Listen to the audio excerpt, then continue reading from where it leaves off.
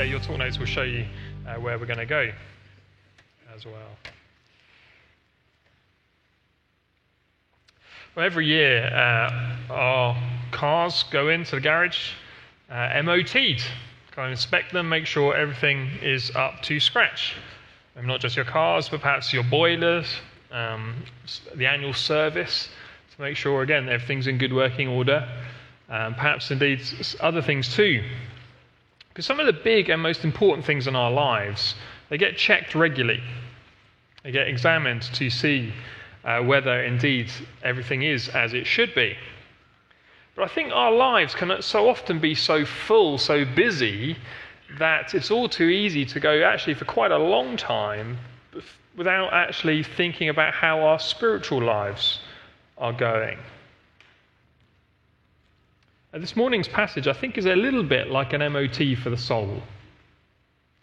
It's going to be a time for reflection, to examine how our souls are doing, how our spiritual lives are.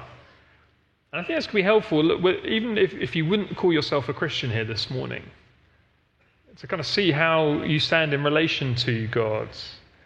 If you have been a Christian, whether it's been for 6 months or 36 years or longer, actually, again, it's going to be a helpful time to see ourselves. It will be, I think, a difficult time as well, though. So let's pray as we start to do that. Father God, we please pray for your Spirit's work in us. Lord, please would you would you give us clear sight into our hearts? Father, please, though, would what we hear and go to our heads, would that indeed travel to our hearts and indeed then to our lives too? Please, Father, also direct our thoughts and our attention, our love to the Lord Jesus, and our trust in him would you build, please. In his name we pray. Amen. Great. Well, last week we started the Sermon on the Plain, whereas Jesus gathered his apostles, his wider disciples, indeed kind of further crowds, and he started to teach them. And right there, from the beginning, we saw that actually Jesus' kingdom is kind of radical upside down, so different to how the world often thinks, and maybe indeed how different to how we often think. We saw those big calls, didn't we? Love your enemies, turn the other cheek, give to those who harm you. Really big calls on our lives. Well, today we're in the second half. We're going to do the second half of this sermon, and we're going to see more of the same.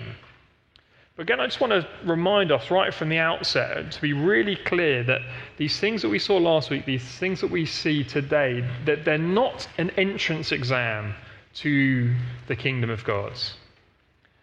They're more like the membership rules of the kingdom of God. So it's not if you do these things and if you can do them well enough, then yes, okay, you're in. But it's no, as those who've received grace, who are trusting in the Lord Jesus Christ, this is how our lives should look. Keep that in mind as we go through. And the first point that we're going to see from the second half is don't be judgmental. Look, I put a break in between verse 36.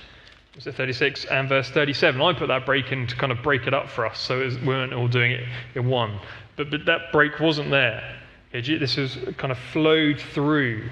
And so don't miss the connection between what we saw last week and this week. So please look at verse 36. Again, so key. Jesus there, as the motivation for loving enemies, he says, be merciful even as your Father is merciful. Why do you love your enemies? Why are you merciful to them? Well, because our Father is merciful. And that flows through into this next half. Be merciful even as your Father is merciful. Judge not, and you will not be judged. Condemn not, and you will not be condemned. Forgive, and you will be forgiven. God is merciful. We say that often in the Creed, don't we? God, whose nature is always to have mercy. God is merciful. He loves to show mercy. He loves to not give what we deserve. Loves to give grace instead. And if God is like that, well, then so should we. And here, moving on from that love your enemies to here not judging.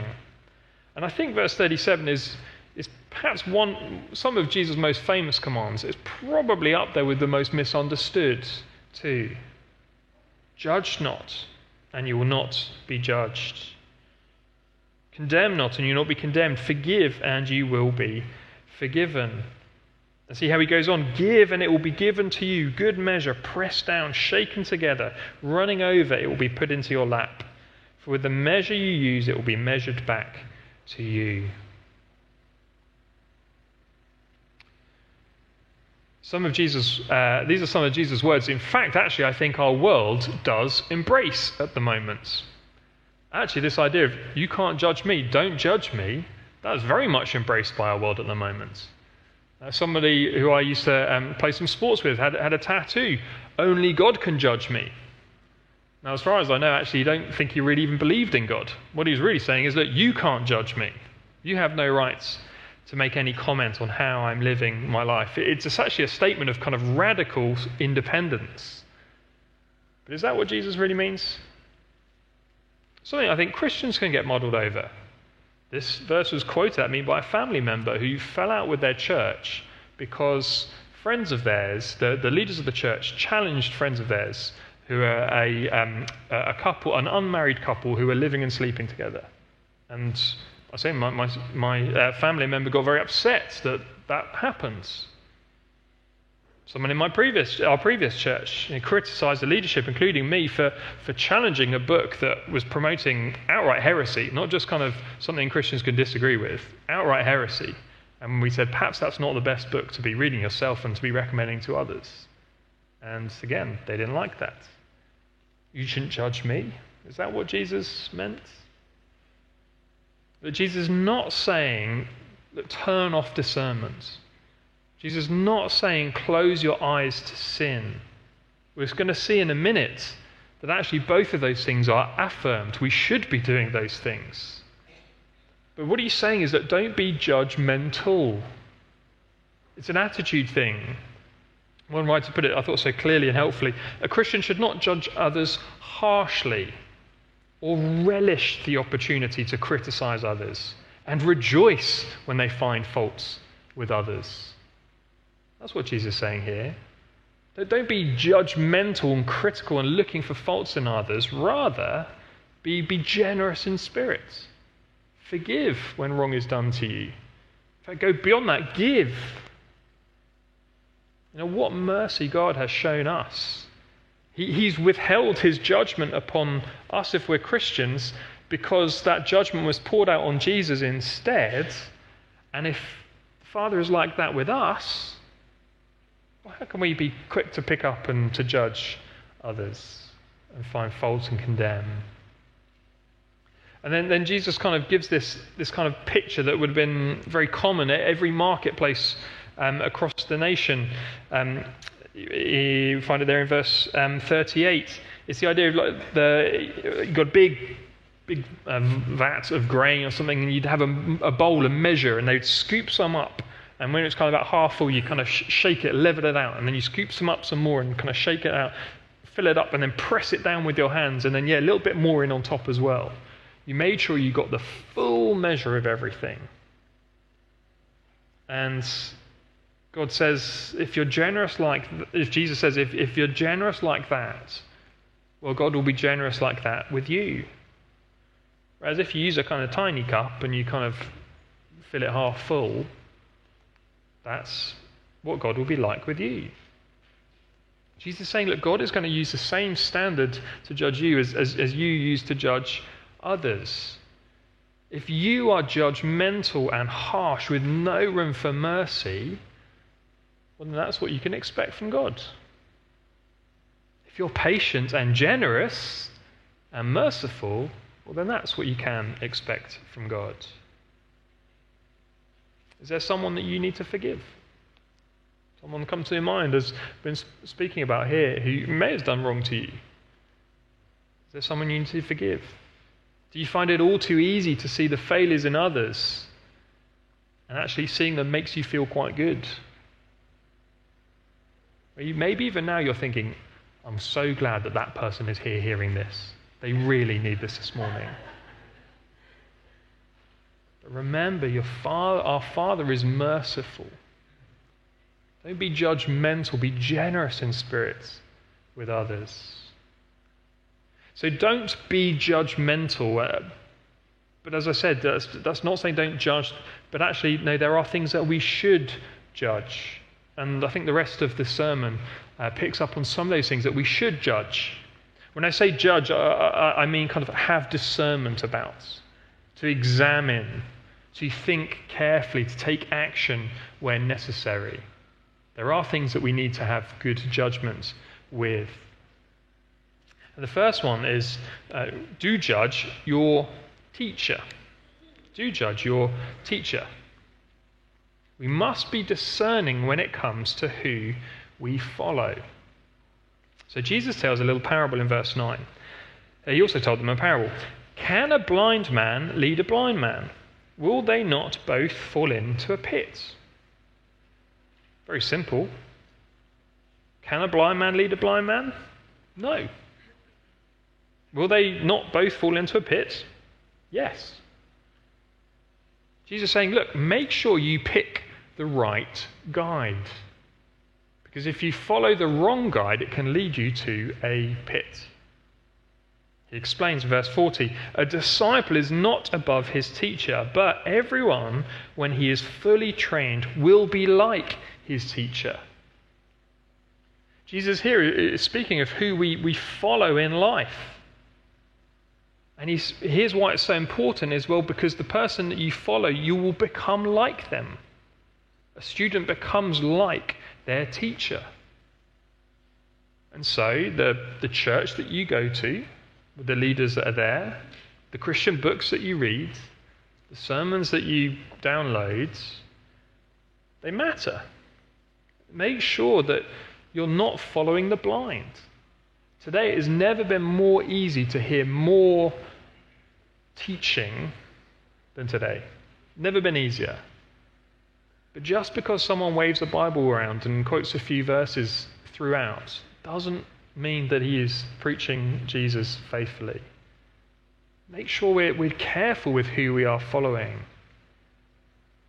But obviously bigger and more importantly than that, as it were, what very much connected is Jesus no doubt, I'm sure, had the Pharisees in mind here.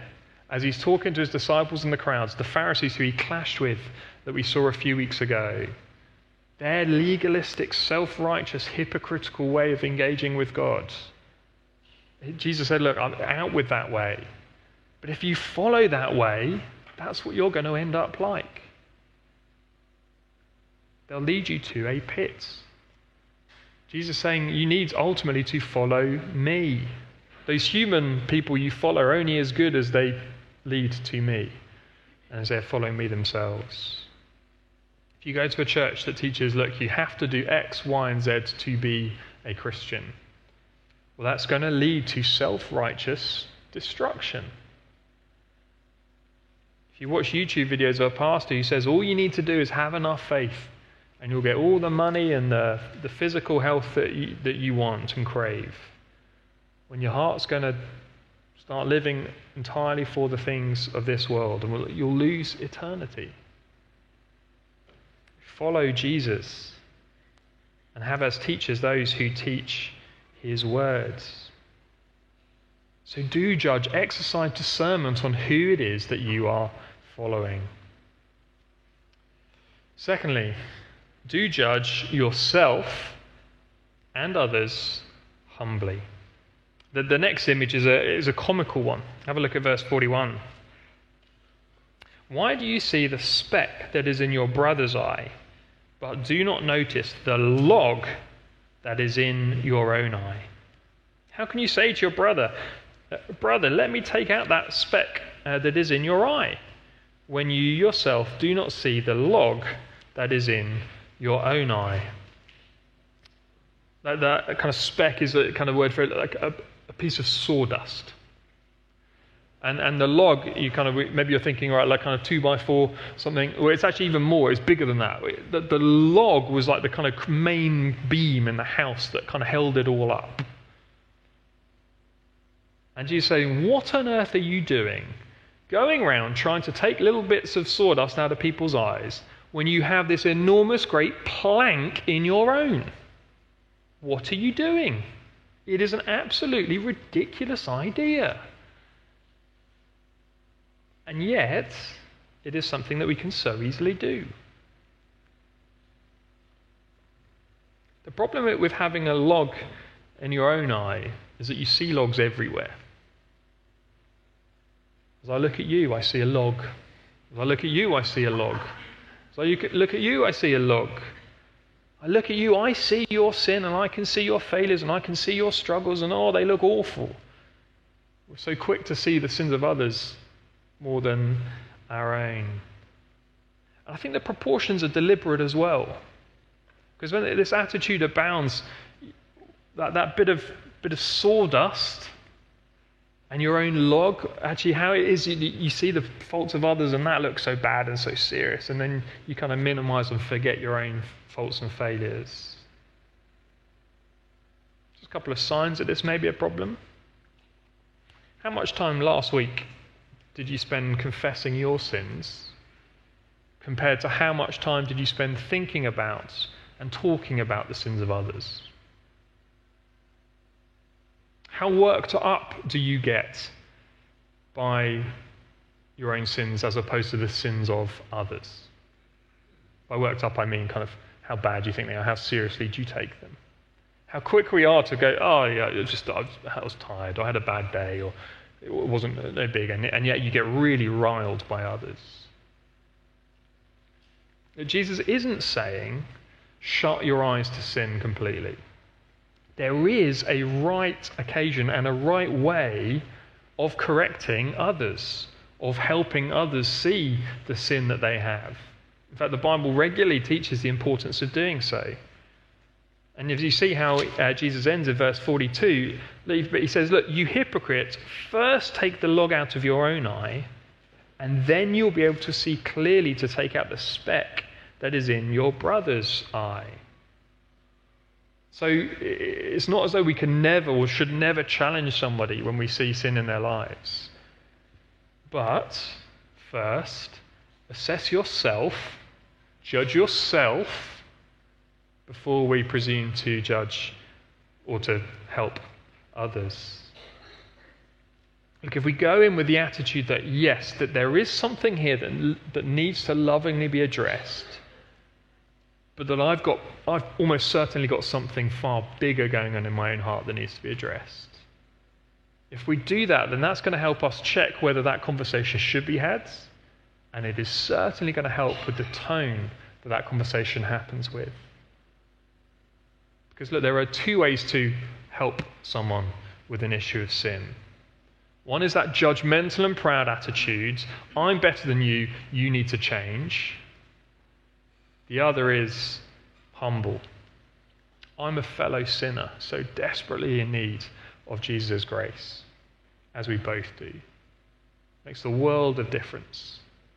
So we do judge ourselves first. The order's importance. We do that humbly. But there are also times there are right to help brothers and sisters see things that they can't see themselves. Make sure we get the order and the emphasis right. Thirdly, do judge your heart. As we're examining ourselves then, as we're judging ourselves, we're looking for areas that are going unchecked, and we find sin there, what do we do? Or to use Jesus' language, how do we take that log out of our eye? Well, the first thing is we need to know where to focus our attentions. Because Jesus explains where our actions and words come from. So verse 43. For no good tree bears bad fruit, nor again does a bad tree bear good fruit. For each tree is known by its own fruit. For figs are not gathered from the thorn bushes, nor are grapes picked from a bramble bush. The good person out of the good treasure of his heart produces good, and the evil person out of his evil treasure produces evil. For out of the abundance of the heart, the mouth speaks. I'm no good at trees. I don't know any difference to trees. I don't know if you're any better than me. Probably some of you are. Does anyone know what kind of tree that is? Don't worry too much. I've deliberately made it quite hard. But when you know what kind of that tree is when you see the fruit. Okay? When the apples all pop out, I'm like, oh, it's an apple tree. I know that. Or this one. Yeah, don't look too carefully because you might know. Yeah, but when the figs come out, okay, it's a fig tree. Of course, I understand what it is now. Jesus making the point is, look, you know what kind of tree it is by what kind of fruit comes out of it. Jesus is explaining where our actions and our words come from. They come from the kind of tree that we are. It comes from our hearts. Do you know that? Out of, see that in verse 44, the good person out of the good treasure of his heart produces good. And the evil person out of the evil treasure, implication in his heart, produces evil. For out of the abundance of the heart, the mouth speaks. You see, the issue isn't simply our words and our actions.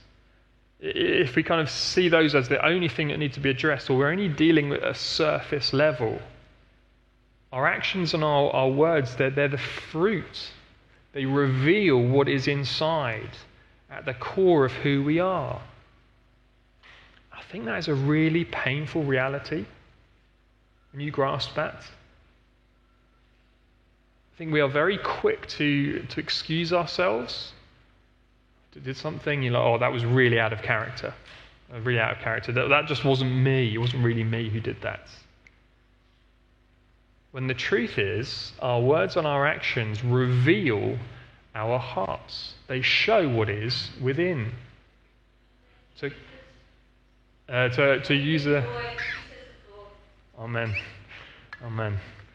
So to use a kind of illustration, and I've slightly scared the tech team, and I hope I don't get you guys. But here's my bottle. And the kind of question, I think I've done this before, but the question is, why is there water on the floor? Well, one kind of answer was because I shook the bottle, right? I shook the bottle and that's what came out.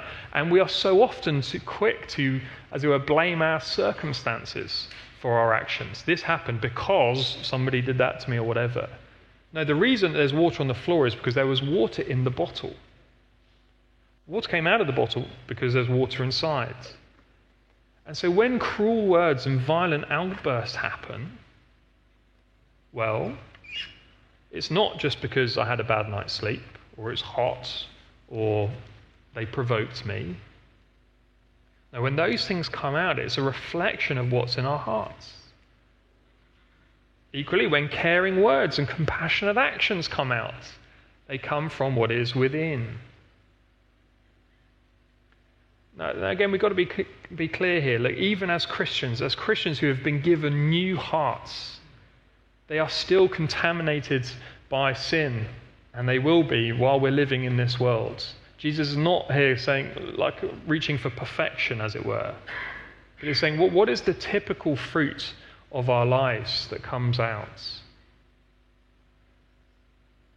Jesus here is directing our focus to where the work needs to be done. When we have these logs in our eyes, that sin there, how do we try and deal with that? Well, it's not simply by addressing the actions themselves. No, the work needs to be deeper than that. It needs to be heart work. It's here to drive us to Jesus. Because, again, so often those horrible things come out of us. It's here to drive us to Jesus, to remind us that actually it is when we are poor and needy and hungry, those things we saw last week, when we recognize our needs, that he will fill us with his grace. And look, so when you're praying and you're hopefully confessing those sins, don't simply pray, Lord, help me not to do them again. Do that. But pray deeper than that. Pray for heart change. And also this last point helps us think through how this work happens. Finally, do judge your response. By response, I mean your response to hearing Jesus' words. This question, you probably notice, it's so full of hypothetical questions. But I think verse 46 is probably the most challenging. Jesus says, "Why do you call me Lord, Lord, and not do what I tell you?" Wow.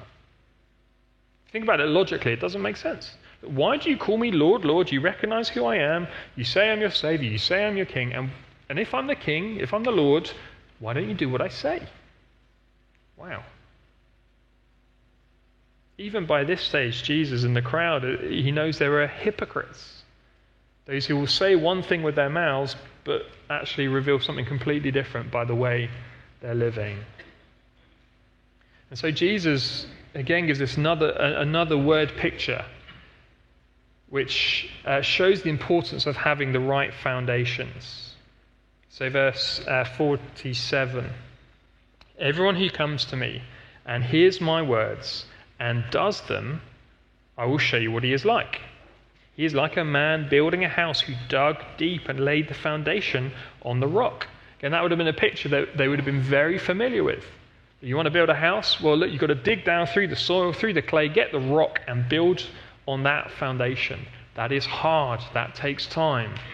That is painful, toil, labour. No JCBs in those days. That's an axe and a spade.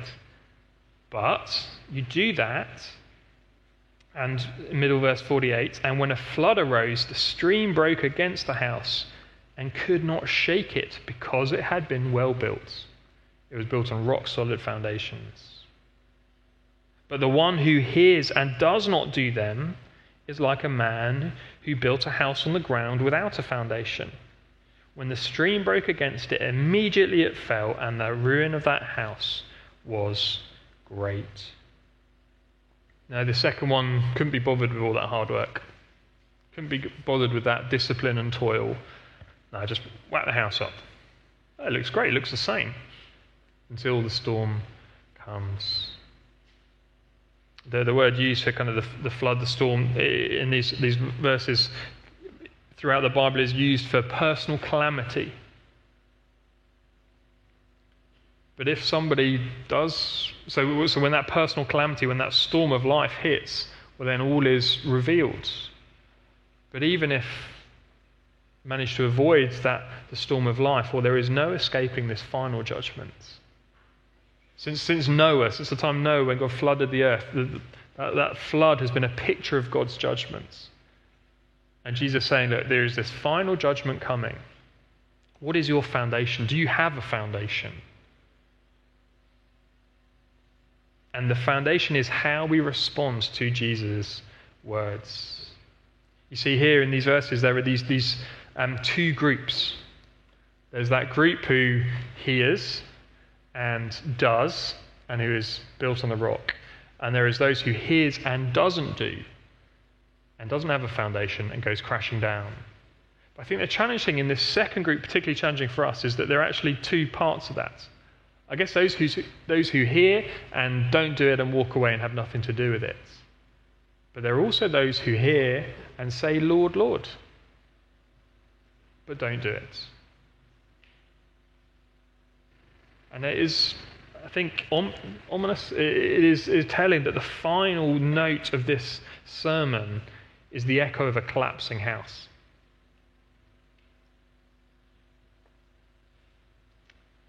You see, how we respond to Jesus and his word is so vitally important.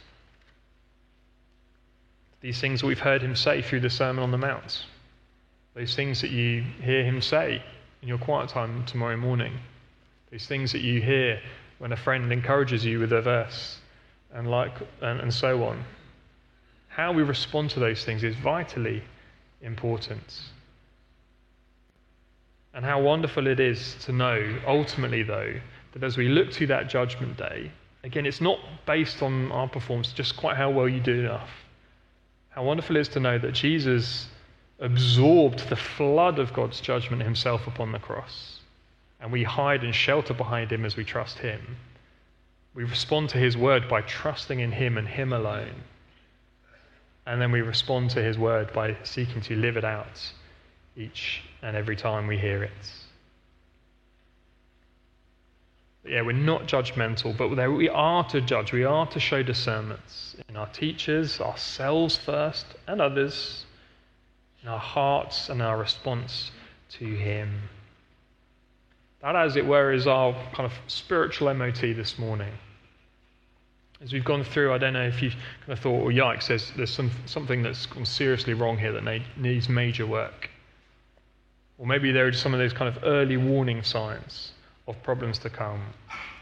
Can I encourage you to spend some time today thinking, praying, examining, seeing how you're doing in these areas? But can I equally encourage you to not, as it were, be aware of over-introspection? As we look at ourselves, make sure for every one look at ourselves we have 10 at Jesus. Because that's what he's seeking to do here, to draw us to him. And likewise, again, I'm be very aware that there'll be many of us who have very sensitive consciences. As we hear these things, we're just kind of feeling worse and worse and worse and worse about ourselves. Oh, I'm a rubbish Christian. But again, remember that these things are here to drive and pull us to Jesus. And our foundation is him. Let's pray.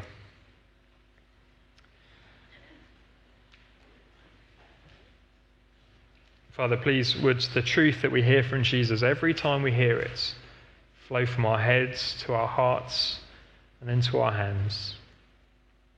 Please, Father, would you help us again in our attitudes to each other, to be merciful and generous with each other. Please, though, help us to be serious about sin and serious about who and what we're following. Please, Father, would you help us to, even this morning, be those who not just hear, but also put into practice. In Jesus' name, amen.